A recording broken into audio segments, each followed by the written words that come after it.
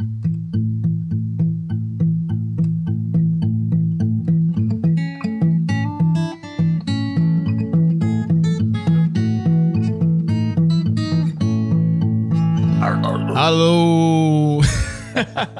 Hello, Kinderline. Hello, everybody. It's me, Logan. We have a very, very special guest with us today. And Sean, as always. Yep, I'm still here. Yep. I had to check. You haven't run off yet. So we have our very good friend Rhys Jones with us today. Howdy, friends. We're not just gaming on Discord. No. Now I have to be smart. So Rhys is somebody who he studied with us in Austria. We all kind of met around the same time. I met Logan a little bit before, but we just had a class together. But we all were on the same exchange program for a few months in Austria together in Salzburg, and we lived in pretty much the same vicinity. We lived in the same building together. We went to the same classes. And after the program had ended, though, Rhys was the one who ended up actually staying in Europe, and he moved to Leipzig, Germany, to live and studied history. And since then is in Columbus with me. And yeah, it's good. Rhys, how are you doing today? I'm very well. I'm just here hanging out in my apartment with my cat, doing my thing per usual, being a nerd, studying history, and annoying people, but in a way that is fun. Yeah, it's gonna be fun. So what I did is I asked Rhys to go ahead and gather some historic stories or things that he like, his favorite stories, or just anything really to talk about and dive into. I wanted to talk a little bit first about Rhys, your experience maybe in Leipzig and in Germany, in context of the hostel and talking about traveling. What was the biggest takeaway? So you and we did a few months in Austria, and then you went and you had a completely different experience in Germany. It was a longer experience. It was a different program. You were actually at the school in Leipzig. What was the biggest difference, do you think, about biggest takeaway between the two programs? One thing that I will say that was a noticeable difference from the start was when we studied together in Salzburg, we studied as a group of students that was about, what was it, 19 of us, I think? Something like that, yeah. Yeah. And so there were 19 American students. All of us were from Ohio University. All of us were mostly culturally Midwestern, so we had the same dialects, same accents. We reasonably understood each other and our humor and our like way of life. And we were all like pretty culturally similar. But with Leipzig, it was a little bit different because I wasn't in a Ohio University program like in Salzburg. I was in the University of Leipzig courses, so I was studying there. Enrolled in their program under their courses in mostly German-speaking classes. Not like most of the discussions and the students and assignments and everything was in German rather than our program, which was mostly German with some English. And our program was formed mostly around learning the language and studying culture, whereas the Leipzig program was not designed for, American students to learn about German language and culture, but it was like just straight up history for German students. Right. So it was a little bit more intense and hands-on, and honestly, I'm glad that the German education system and like European education system is as forgiving and open as it is, because I'm not facing a mountain of debt going there and making a mistake. Not a mistake, but basically the path that I've gone down in my life is a lot more forgiving than if I were to do that in the United States, because kind of what I did was I studied my history courses over there for 2 semesters. So their semesters are also different. They have winter and summer instead of fall and spring. So I studied for a full year and then came back from that program and then just didn't turn any of my course credits into Ohio University because I was just so tired of both the German bureaucracy and the bureaucracy within Ohio University. I straight up didn't want to deal with dealing with any of the financial aid people or any of the professors to transfer those credits. So I just didn't do it because not just because of that, but also when I came back from Leipzig was the fall and spring of 2018, 2019 to 2020. That was COVID when we were about to graduate. That was right when COVID hit. So I was pretty depressed and just didn't care about school anyway. So that's also a reason why I didn't turn in any of my course credits. But for me, the experience I gained from being an American alone in a very multicultural community in Leipzig. All of my friends were from all around different European countries. I had friends from France, Lithuania, England. I had one other American friend who was from Baton Rouge, Louisiana.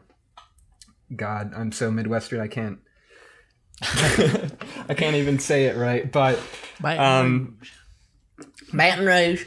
Yeah. Other friends I had, some of my early friends I had in some of my other courses, history courses, I had Finnish friends and Czech friends and Polish friends and Russian friends and it's people and Spanish friends, Portuguese friends. My roommates were from Morocco and one of my roommates was actually stateless, and he was half German and half Japanese, and he just didn't have citizenship because of Japanese bureaucracy and German bureaucracy being really shitty. And so he's perfect storm. He's just basically the reason he's stateless is because he did a study abroad like me to Portugal for a semester, but because he didn't live in Germany under the law at the time when we were living there, under the situation, he didn't live in Germany for 8 consecutive years. And so they said, oh, it doesn't count. Now you're stateless. Because he was currently pursuing citizenship because That coincides a lot with something that Logan was saying last time about about a lot of people who they put the time in. Yeah. But because of the way that the system kind of was, It's basically in Europe, if you're not white, a lot of the times, unfortunately, the government isn't very helpful in helping you get citizenship if you don't already have it. Especially countries that don't have blood right laws like America does, which not saying that it's good or bad, but in Germany, for example, just because you are born on German soil doesn't mean that you're a German citizen. Whereas in America, that is the case.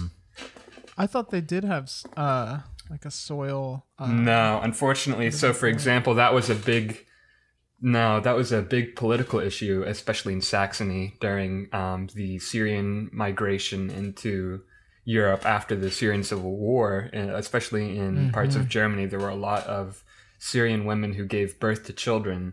I don't have any concrete examples I can give, but I know it might not have been in Germany, but there was a lot of hysteria and fear that all of these immigrants are going to come in, and that was stirred by a lot of racism that I saw in Saxony, which is poor, impoverished former East Germany that's still hasn't really re-educated itself after World War II and the Nazi period. It has a much different history and kind of culture than West Germany does. So I saw a lot of that. I remember you talking about that.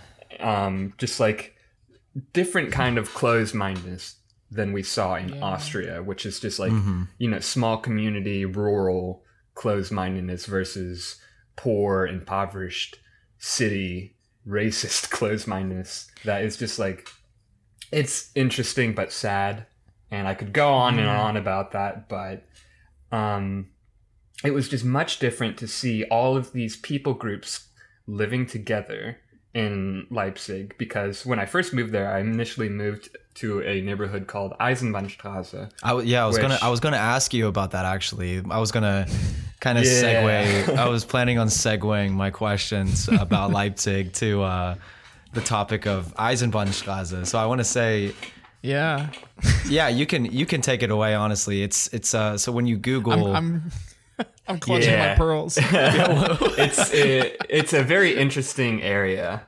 It's notorious because like before I moved in there, if you Google it, you'll see like most dangerous street in all of Germany. That's probably a news article that you'll see, because after the German reunification, there was a lot of crime in Eisenbahnstraße because it is it's in the east of Leipzig, and that's where a lot of immigrants would move, and also it was lower income housing. A lot of it was still like needed to be refurbished and rebuilt from the Soviet era, and also just like not being as well funded and maintained as West German buildings were. That was just the case at the time, and so there was a lot of gang violence, and there was like eventually a gun battle, which is rare in Germany, but it's unfortunately common here in the United States.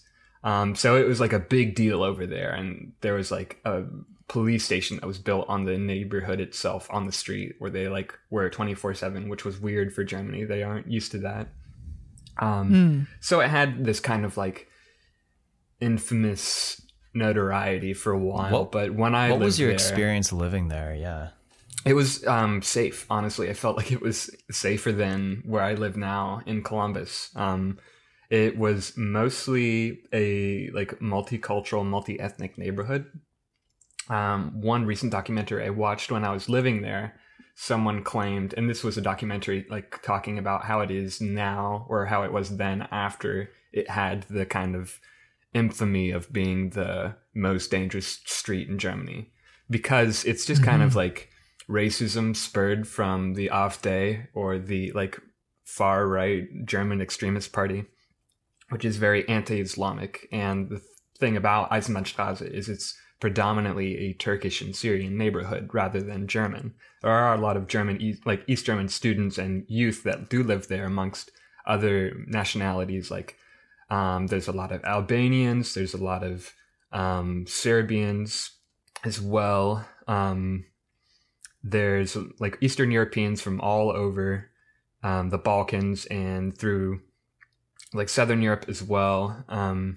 Just like everybody who's coming from impoverished so-called second world countries trying to get a start in Germany, getting, low, cheaper income housing in the east of Germany in Leipzig, because it was cheaper, because it wasn't as good or like as new as West German housing. It's still kind of lacking in that Soviet era. But it's like, I lived over there and it's still nice. So it's not like falling apart or anything. It's just, how accessible it is to people, especially if they don't have citizenship and they don't have a lot of the rights that German citizens do. So that's kind of I saw like the blatant wealth inequality between when I lived on Eisenbahnstraße in the east of Germany, and then when I moved on the west side, and kind of like the hippy dippy white German area where there was mostly like German students from West Germany. It was a much different vibe than when I lived on the Eisenbahnstraße. But overall, I will say that some of the friendliest people I met were on Eisenbahnstraße. My neighbors like knew my name, which they would like greet me, and my favorite restaurant was there. The owner like called me brother in German every time I walked in, and like one time I was with my friend and they accidentally ordered the wrong sandwich because they didn't speak German, and I tried to explain and return it, and I was like, I'll still pay you for the sandwich, like I just want a different one. And he refused to take my money, gave me that sandwich and another one for free.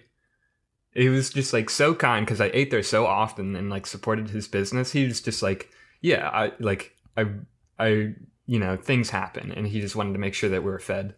So hospitality, it was like just the trust and warmness that I experienced in that neighborhood was much different than anything I've seen in Columbus or even in the west of Leipzig.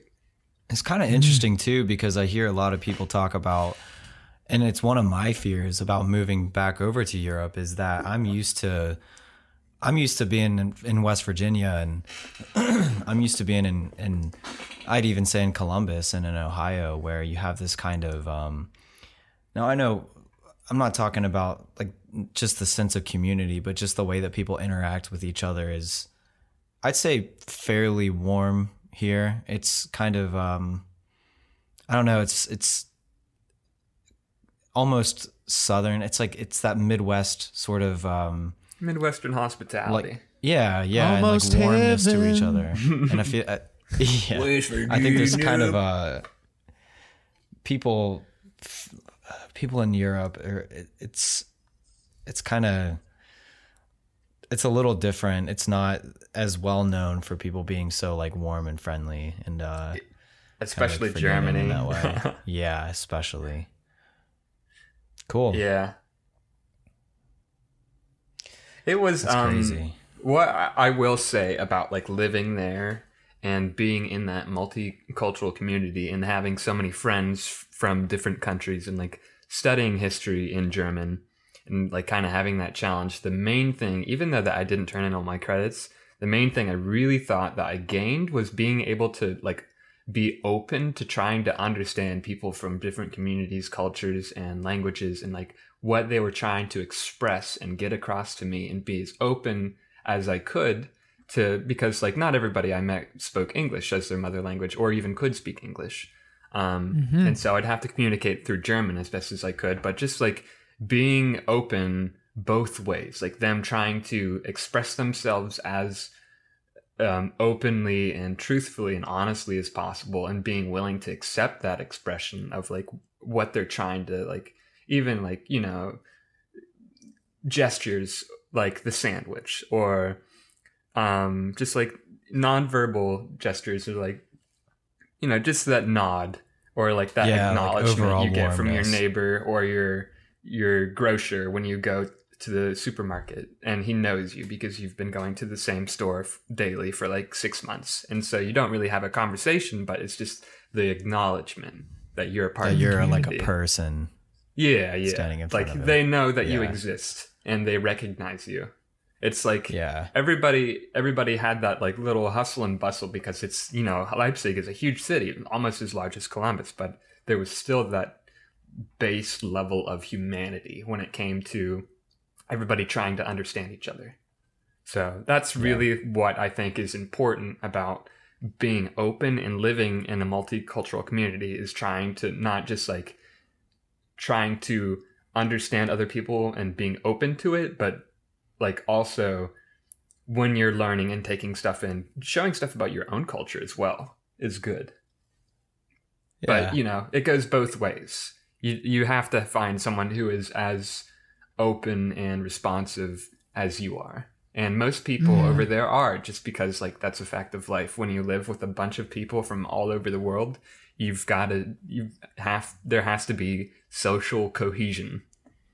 There has to be order, and people will check each other and give each other a stern look if there's not. That to me is I know you have that elsewhere in the world, obviously, but to me that is there's a very German association with the stern look at someone like acting a fool publicly. But I think it's a good thing, you know, like holding each other accountable as like as people working together to make Leipzig, you know, or like to make whatever city into the city you want it to be. That's great, dude. Absolutely. Yeah, I agree. Like, and you know what? Sorry, I was just going to say, with this experience of you going to Leipzig and having this separate experience for 2 semesters and coming back, and when you were talking about how during the pandemic, everything just kind of like fell apart in terms of the world falling apart, but then like the whole academic thing. But you're kind of reinforcing our ideas that we've talked about a lot in the past about sort of like going, and like I think a lot of times people need like a reason to go, right? Your reason for going was going to school and doing the Leipzig program, and you get to have these credits. But at the end of the day, you had this experience, and you went out, and you had like a lot of really hard times, and you had probably a lot of really good times. And I mean, that was like the value in it. It was the stuff that you couldn't really expect, you couldn't really anticipate. Like you had that sort of like reason that got you there, but like genuinely the reason why you look back on it, I mean, the way that you do is because of just the general experience that you had there, not what you got out of it, like the monetary gain that you got out of it. And or even like the academic gain, like, oh, look, I got these, like I have these not four, but I have all these courses certified that I was there and I learned this and I did everything correctly. I think more about like all the friends I made and the time I spent with them and the stories that I learned in class, and kind of how I can kind of regurgitate that in a manner that everybody else can absorb and is also entertaining, so that you can learn, not saying that like, I'm an authority or anything, but I want to be able to provide my experiences and what I've learned in a way that other people can enjoy and absorb, that isn't, as challenging or comprehensive or intense or detailed as the ways that I had to learn it. Not everything has to be a race. Not everybody has to do the 100-yard dash to the sprint, like to the finish line. You can... Right. Sometimes it's chill to take the lazy river and watch the movie play on the projector and just kind of chill. So me being able to regurgitate all those experiences and like provide them in a way that other people can learn from and enjoy is what I think is much more valuable than any course credit. Right. Well, you mentioned your friends that you made there as, part of that true value of what you got out of your experience in Leipzig. And I know you've talked a lot about the, like just how multicultural and big the city is. And I know you said it's almost as big as Columbus. It's probably a lot denser, if I had to guess, population wise. Oh yeah. So you're practically bumping into all these people. I mean, and without, as you say, sort of the cushioning that we had on the Salzburg program. Having 19 fellow Ohio University students and kind of our safe Ohio University courses, essentially, just transplanted into Salzburg. Yeah, mm-hmm. I didn't have the training rails up when you're chucking the bowling ball down the alley as much. That's right. Kind of in Salzburg we had some sort of direction, and our professor Nick was our shepherd. He guided us throughout the whole process. But in Leipzig, I was just kind of cast into the ocean. I had to figure it out. But that's not necessarily a good thing or a bad thing. It was just kind of like the experience that I chose and went on. And your classes were curated for German students, not a bunch of they were made dummy Ohio kids. Yeah, I felt kind of like what struck me first is when I started courses is just how humbled I was immediately of just the vast intelligence of all the students that I was with, not just German students, but all the different international students as well when they were in the German courses I was in. Like, it was weird because the expectations that the professors laid on me as an American were like less than they had for the German students, which I appreciated, but I kind of like was like, I want the challenge, Yeah. You almost resent it a little. Yeah, I was like, I kind of wish that they treated me like the Germans because I wanted to like improve myself in my grammar and like how I did academically. And so, just like being intimidated by that academic prowess that I saw and like trying to keep up with like the course materials and what was going on was really difficult, but it was really nice when I started to like talk to my classmates and become friends with them so that we could learn because a lot of them were also foreigners and like didn't speak German as a foreign language. So we would kind of like learn the course material together and help us like pass the courses kind of. So that leads me into my next question as far as your experience in the experience without guardrails or cushioning. Like, so academically it was challenging. What about making friends and everything? I know for us it was sort of easy because we had this group of 19 people in Salzburg, and then we would just sort of like absorb like other people into our group, and it was really easy to make friends, I guess. How was the experience for you in Leipzig out on your own? I would say it was much different because when I was in Salzburg, I at least had you guys to kind of like have that, that recharge, that social recharge, that cultural recharge, when I could come back to you and we would understand each other, have that like knowing glance.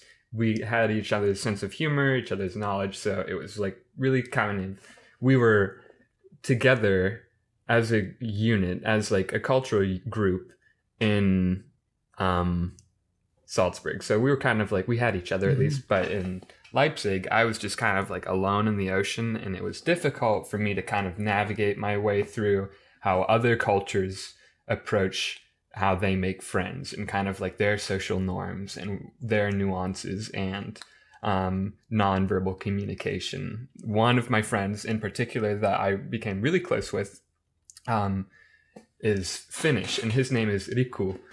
And Finns notorious are very quiet and closed and humble people. So they're just like very shy and like they're not like outwardly expressive and loud like Americans are.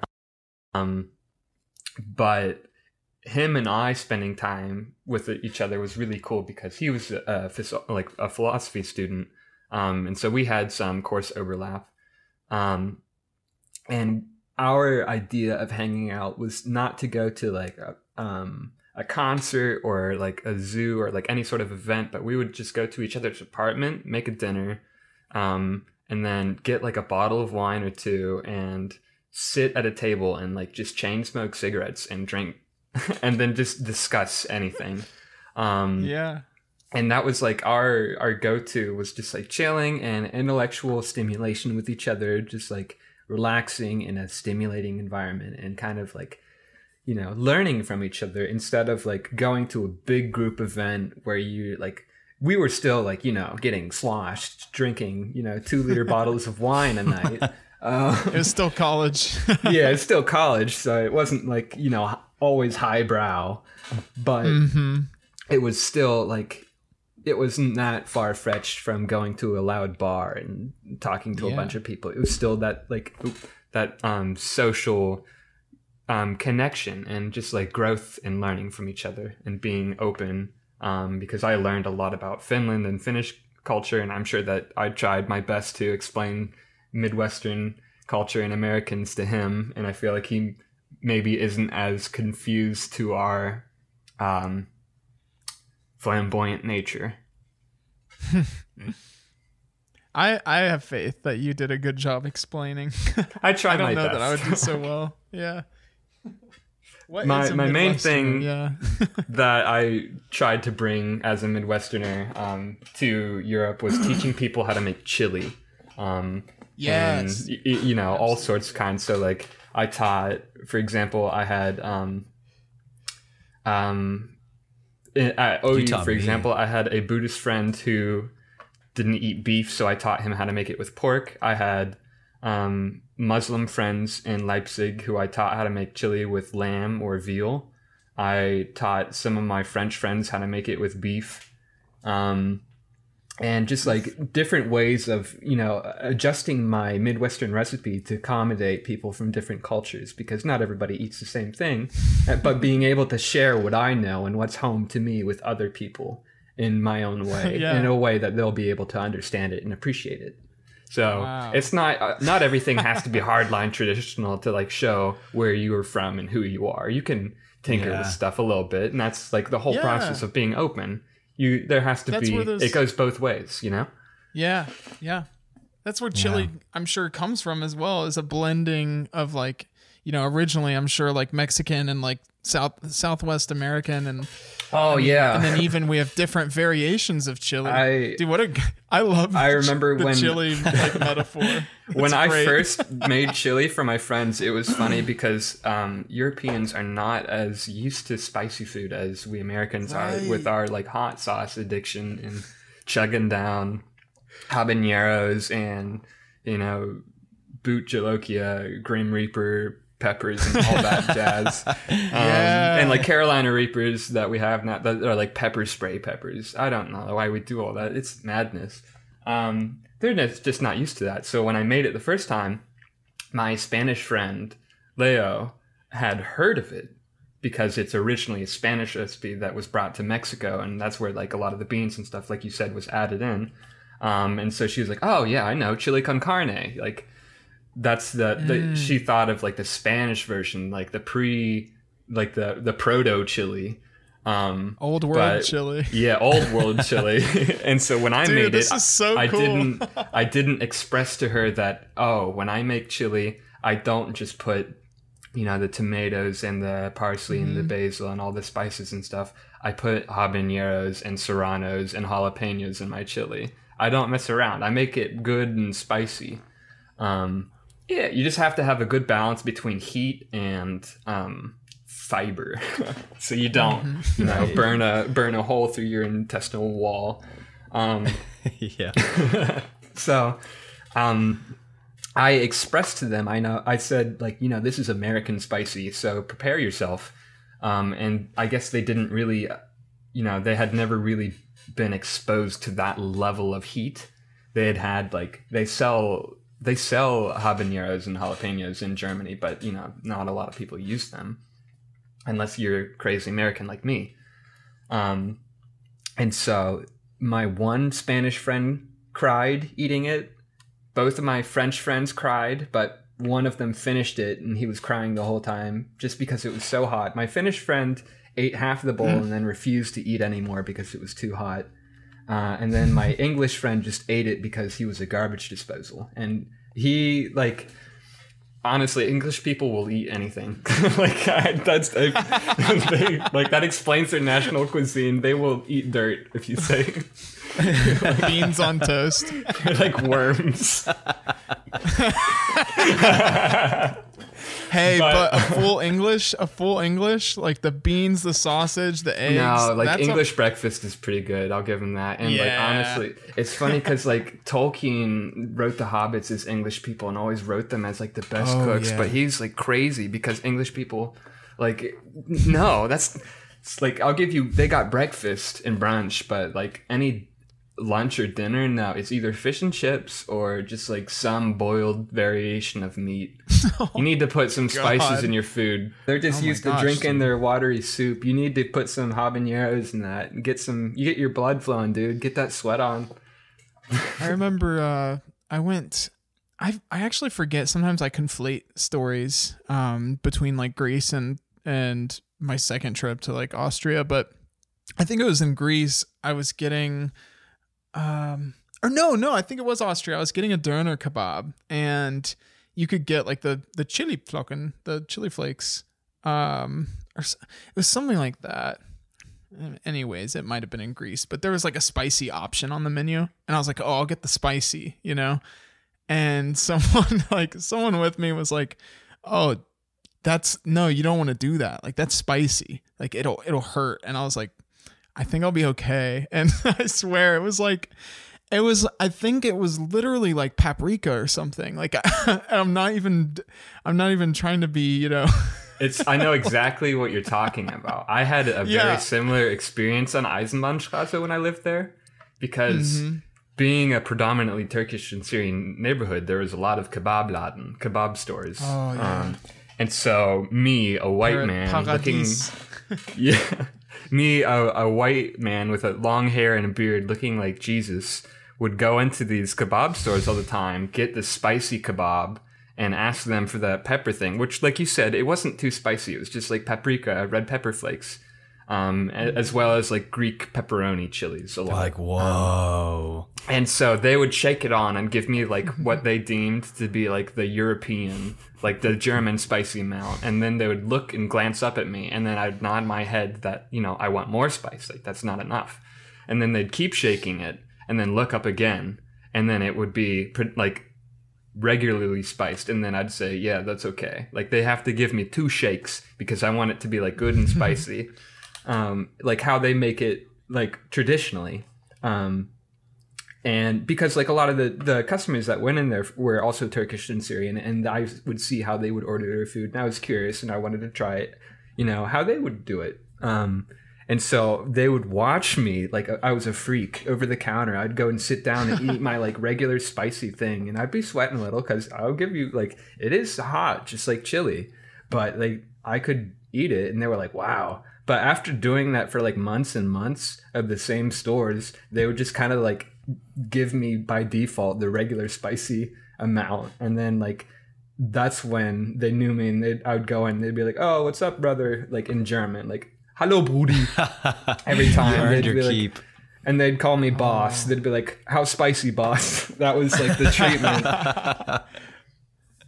But my I loved man. that. Dude, that's amazing.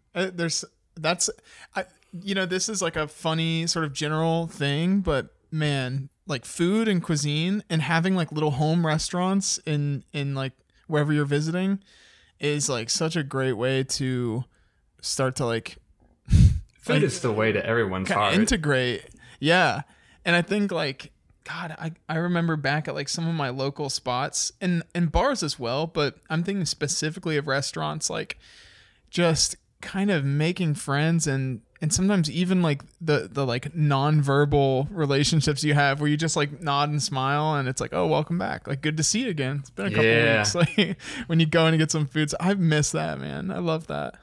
I think that's where your sense of community kind of comes from, is just having friendly faces around you and people that kind of acknowledge you as a person. Just, I think you kind of need that. And I think without that, you know, like, not to kind of tie in a different subject, but, you know, I work remote in Columbus, Ohio. I don't really have a place I go regularly. And I definitely miss that. I've had that my whole life. And this is the first place that I've lived where I don't have kind of regular people that I see or interact with on a day-to-day basis. I think it's important. It's such a simple notion, I think, but like, oh, man. Yeah. And I mean, I can obviously relate working remote and being sort of, I don't know the term, but just like locked in by the automobile grid. It's in the American sprawl as well. Like it's hard to get around, and it's harder here in my experience to sort of foster or grow up those simple little relationships you have with people at shops and restaurants and stuff. I don't know. I don't know. In Athens, like where Ohio University is, that's a pretty walkable place, and I felt a lot of that there. Yeah. That's a good segue, actually. Speaking of Athens, that's exactly how I feel in Columbus, just like you, Sean. I came here because I wanted to be part of that like big community again, like I felt in Leipzig. And so I came here with the intention of like having a good social job and living in a neighborhood where everybody's like kind of knows each other, but because it's like so built around car infrastructure and you got to drive everywhere and pay to do everything, no one is really interested in like hanging out and getting to know each other and like walking places around, like in Athens or like in Leipzig or like in Salzburg. There's not really that as much of a tight-knit community, and because of that, I've just kind of gotten sick of the, you know, Columbus apathy. And I'm planning to move back to Athens I'm not sure what I'll do, but I just want to like kind of regain that sense of community and be around other intellectual and like-minded youth that I can like grow with and learn from and learn with and teach, and just like be a part of that, you know, community. Yeah, I miss that feeling a lot. And you don't pass people on the street when you're getting from A to B. Is you stand up from your chair and then you walk to your other chair and you drive your chair down the road, and then you get what you need, or you do what you're gonna do, and then you walk directly back to your chair, and then you drive back home, and then you get in your chair again. And it's much different. If you don't go like jog on a treadmill or something, then you're, and it's not the same for everybody. I know some people live in like smaller communities, or they live like downtown in a place. But I think for the vast majority of people, if you're not in these kind of, I think in the U.S., like a lot of walkable districts, unless you're in a very small town, not like accessible to everybody. It's not as common. It's not community friendly. Yeah. Because, when you're, like you said, when you're going in your tube alone everywhere, from point A to point B, it's a much different experience that we had in Salzburg and then I had in Leipzig, where when you got to go somewhere with your friends, you all get on the tram or the train together and you travel from point A to point B. And whether you're quiet to respect other people, or you talk amongst each other because the train's empty at night, you have that kind of like social experience, and you can talk or give each other those glances and kind of like learn how to behave around other people and like coexist, Yeah, doing that really does have an effect on your sort of like mental.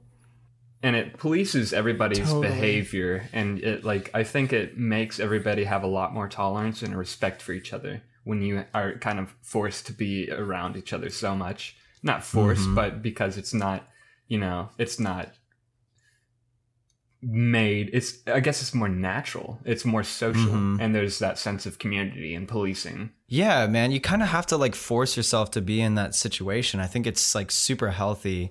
And even on the topic of hostels, I know that at next week we're going to talk about hostels, because we named the hostel, and we haven't talked about experiences in hostels yet. But I do want to say that it's kind of like staying in a hostel rather than staying in a hotel, and kind of forcing yourself to be like next to people. It might not be quite as comfortable.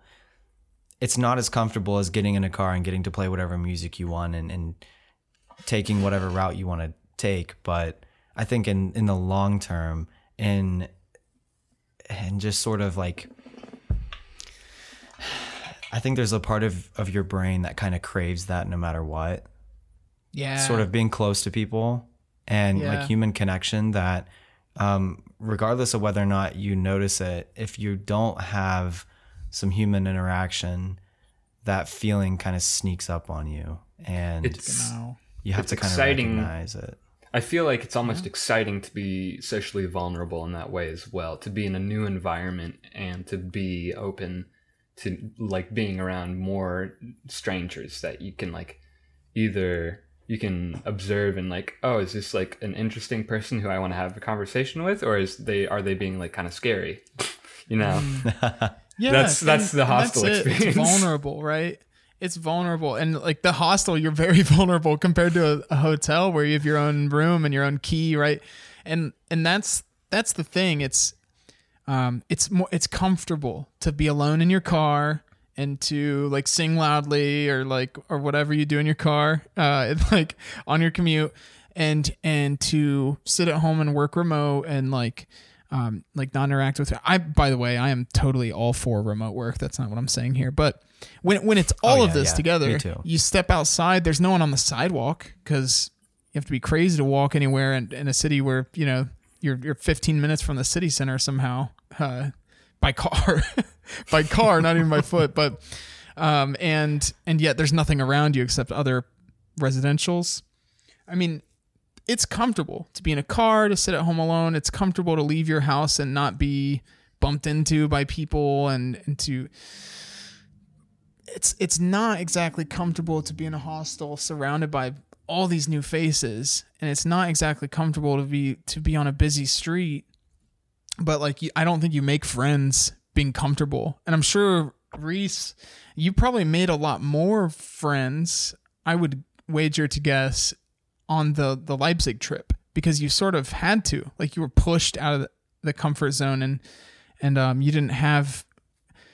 I mean, outside of our group, obviously, you had these 19 friends, but you probably made more friends with the people of Leipzig than you did like with the people of Salzburg, I would guess. Oh yeah, just all the acquaintances that I met, the different people around the different neighborhoods that I lived in who I learned about and who learned about me from being in proximity to each other, you know, shopping at the same place, riding on the same tram at the same time daily, or shopping at the I already talked about shopping, or you know, going and sitting in the park and drinking beer and smoking cigarettes with your friends at the same time. Just like youth activities, going and grilling with your friends on the Sunday, and all of your apartment mates and all the people in your building go out into the courtyard and meet, and you pass each other and bump into each other and say, you know, you pass your neighbor who you talk to who's 35 and has another baby on the way, and him and his wife are just getting back from Croatia from vacation, and you and your roommates are going to the park to have some beers, and they say, oh, 1 second.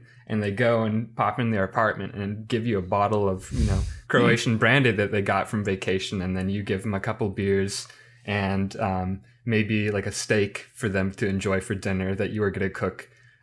Just like that friendliness and that exchange without expecting anything, just because you like each other and being around each other so much that you are open and just like loving each other, you know, having that openness and, you know, that warmth with each other is so important, I think. And in Columbus and a lot of sprawling suburban cities where you're kind of trapped alone in your car going from point A to B, it's a lot more difficult to have that authentic experience. And I think you have to kind of push yourself into it. You just don't bump into people at all. Yeah. It's just not part of the daily commute. You don't have the neighbor who passes you like grilling. Like you kind of keep to yourself by design. And it's more difficult because you're forced to kind of like try to maintain those relationships over here as best as you can, but it's not designed in a, you know, normal human social way like it is. Like, you know, we have our cities all planned and mapped out to be as efficient as possible, but in Europe, all their cities weren't really planned. They just kind of naturally evolved, and that's why the roads are twisty, turny, you know, super narrow, not convenient for big trucks to move a lot of stuff. But there's a lot of like there's stores under each apartment, so when you go down from your apartment, you don't need to drive 15 minutes to the Walmart. You can just get groceries underneath you. And the grocery knows you and knows you by name. And either you're friends or you're not. And he thinks you're a dick. And so you don't shop there anymore or something like that. You know, there's always like that experience and that life and that risk. And just like being human. It's the social aspect of being in a community and like getting along. Yeah. Or not. And it's just normalcy there, but to us Americans, it's such a romantic idea that, you know, you step out of your apartment and on the bottom floor, there's a little shop, and there's these shops on this winding, you know, maybe cobblestone or something. And it all looks so human, and that's so romantic to Americans, but really it is just the way things are there. Hard, I feel, you know, I feel like everything is built to be as, you know, pleasing to the eye as possible, so that you'll want to go into those spaces and be around each other. And you want to know something though, is that when you kind of bring this up to people, I think a lot of people are of the opinion, you know, I mean, not everybody wants that inherently. And I will say that, and I'm not saying that everybody should want that, and everybody should want to give up what they have in America and do it this way or whatever.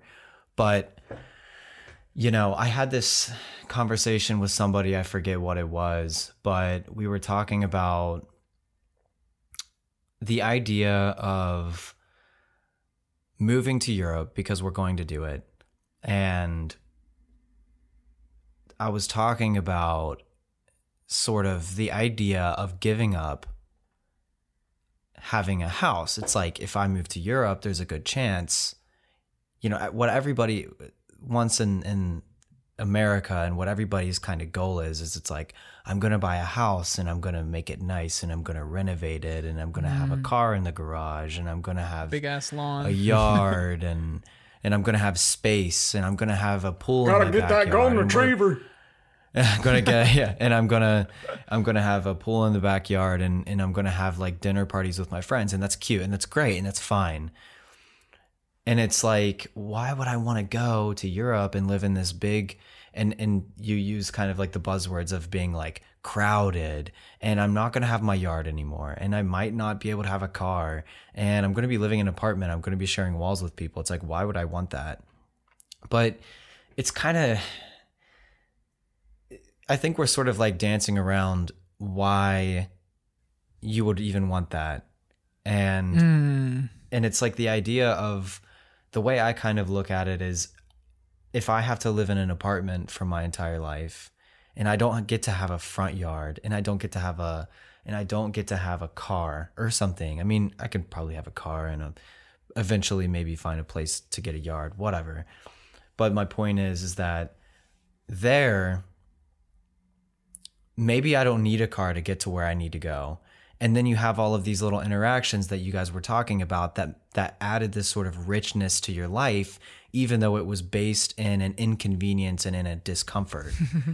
And I may not have a car, but I get to sit in a train and listen and read a book while I have a sandwich that I got from the restaurant that's in the train, and have a cappuccino with my book and look out the window at the Alps and have this kind of sort of like relaxed experience that's based in an inconvenience that is just kind of like unique to the situation. And how you're talking about living above this little shop that you're a regular at because you're forced to, because the housing market isn't the same over there as it is here. And everybody kind of wants that same dream here, because it's nice to imagine having all of those things. But what you don't think about is the fact that, like, when you have one, you're taking away the other one. The idea of going to Europe and taking away all of these things, you think, oh, I'm just losing a bunch of things, but you don't think about all the things that you're getting out of it. Yeah. I feel like you are Americans, giving up convenience. Mm-hmm. Go ahead, Rhys. We are almost like tribal in a sense that we've got to have our own fort and our own like tent. You gotta set up your own hut with your family group on your own land and have your own animals and your own car, which is your horse, your method of transportation.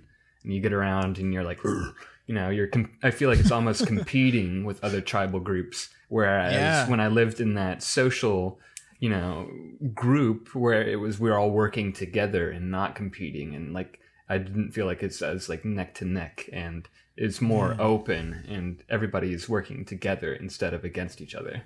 That's something. I think it's really beautiful that so many people in America are kind of seeing that. They're sort of seeing the appeal in that, and they're kind of getting it. Like the younger generation, I have a lot of faith in them.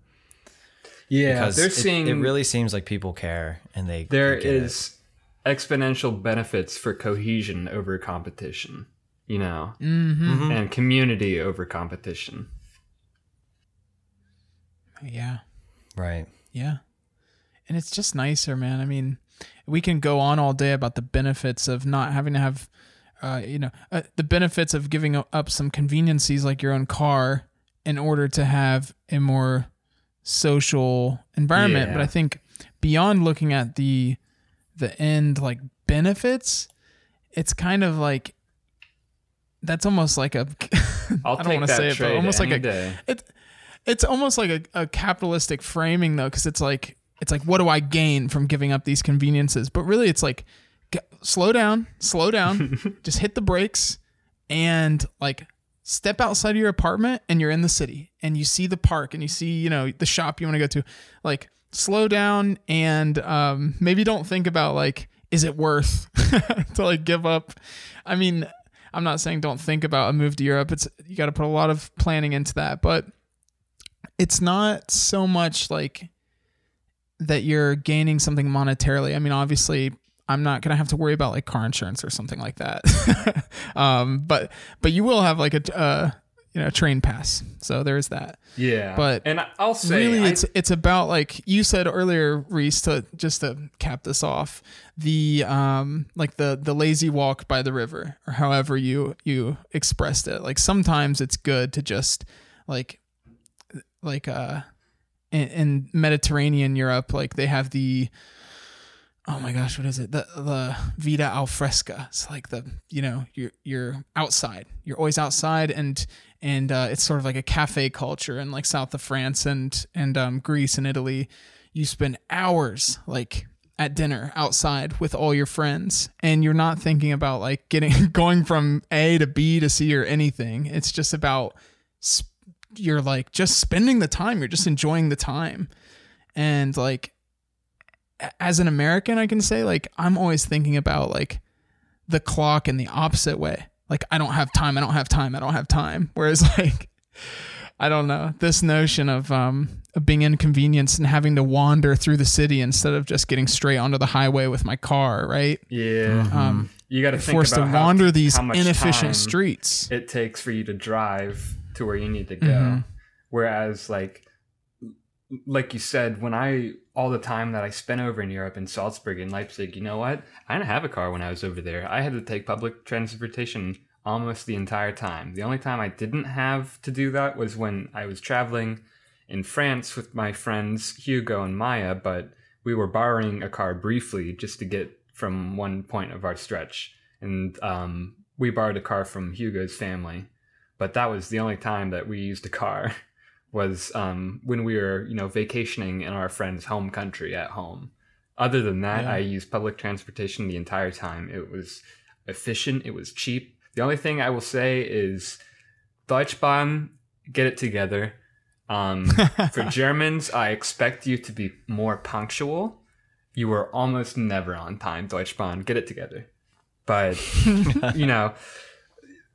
public transportation is not only cheap but reliable, and you are stuck in a tube with other people, so you need to learn how to get along as well. And they have that, community and policing, and you got each other's backs. So we all get along in the train together because we're all stuck together because we're doing it every day. And so there's I guess more warmness, even though that you don't have to say it out loud. Not everybody has to bump into each other and say, "Hey pal, how you doing?" "Oh, I'm fantastic." There's just the everybody is enjoying each other's presence and the silence together on the train, of just the peace and the cohesion, and because it's just a nice day. Stars for social interaction, actually. Will you please talk to me? Please. I've been locked inside all day. Yeah. Oh my gosh. But even like you said, it's different over there because, Germans are seen as cold, but they're around each other so much. It's different that, they're around each other so much. They have that nonverbal communication, and they don't have to talk and express to each other like, "I like you." They have their own ways, and there are different ways of communicating that. And it takes a while to learn how to understand how they have their gestures, but they do it once you get to be friends and you get to know them. Of course, dude. Yeah. Because as like Americans, like I don't, you guys live in Columbus, both of you do. And you have to go out of your way to freaking see each other. So it's like, you see each other and it's like this big event. You bump into each other. My God, that would be huge by mistake. But you bump into, people every day in that sort of environment. Your neighbors on the train that you ride with every day, you know them, you speak to them all the time, but you don't have to speak to them every day. And you just give each other, it might even be a stranger that you've never spoken to, but you see them on the train every day, and suddenly they're no longer a stranger, and you give each other, that knowing glance of acknowledgement of you're a fellow passenger who's sharing this space with me, and so we both have to behave. That's such an interesting observation I have never considered before. Wow. It's just that kind of social glue and warmth of, in Germans in their own way, not even having to say a single word.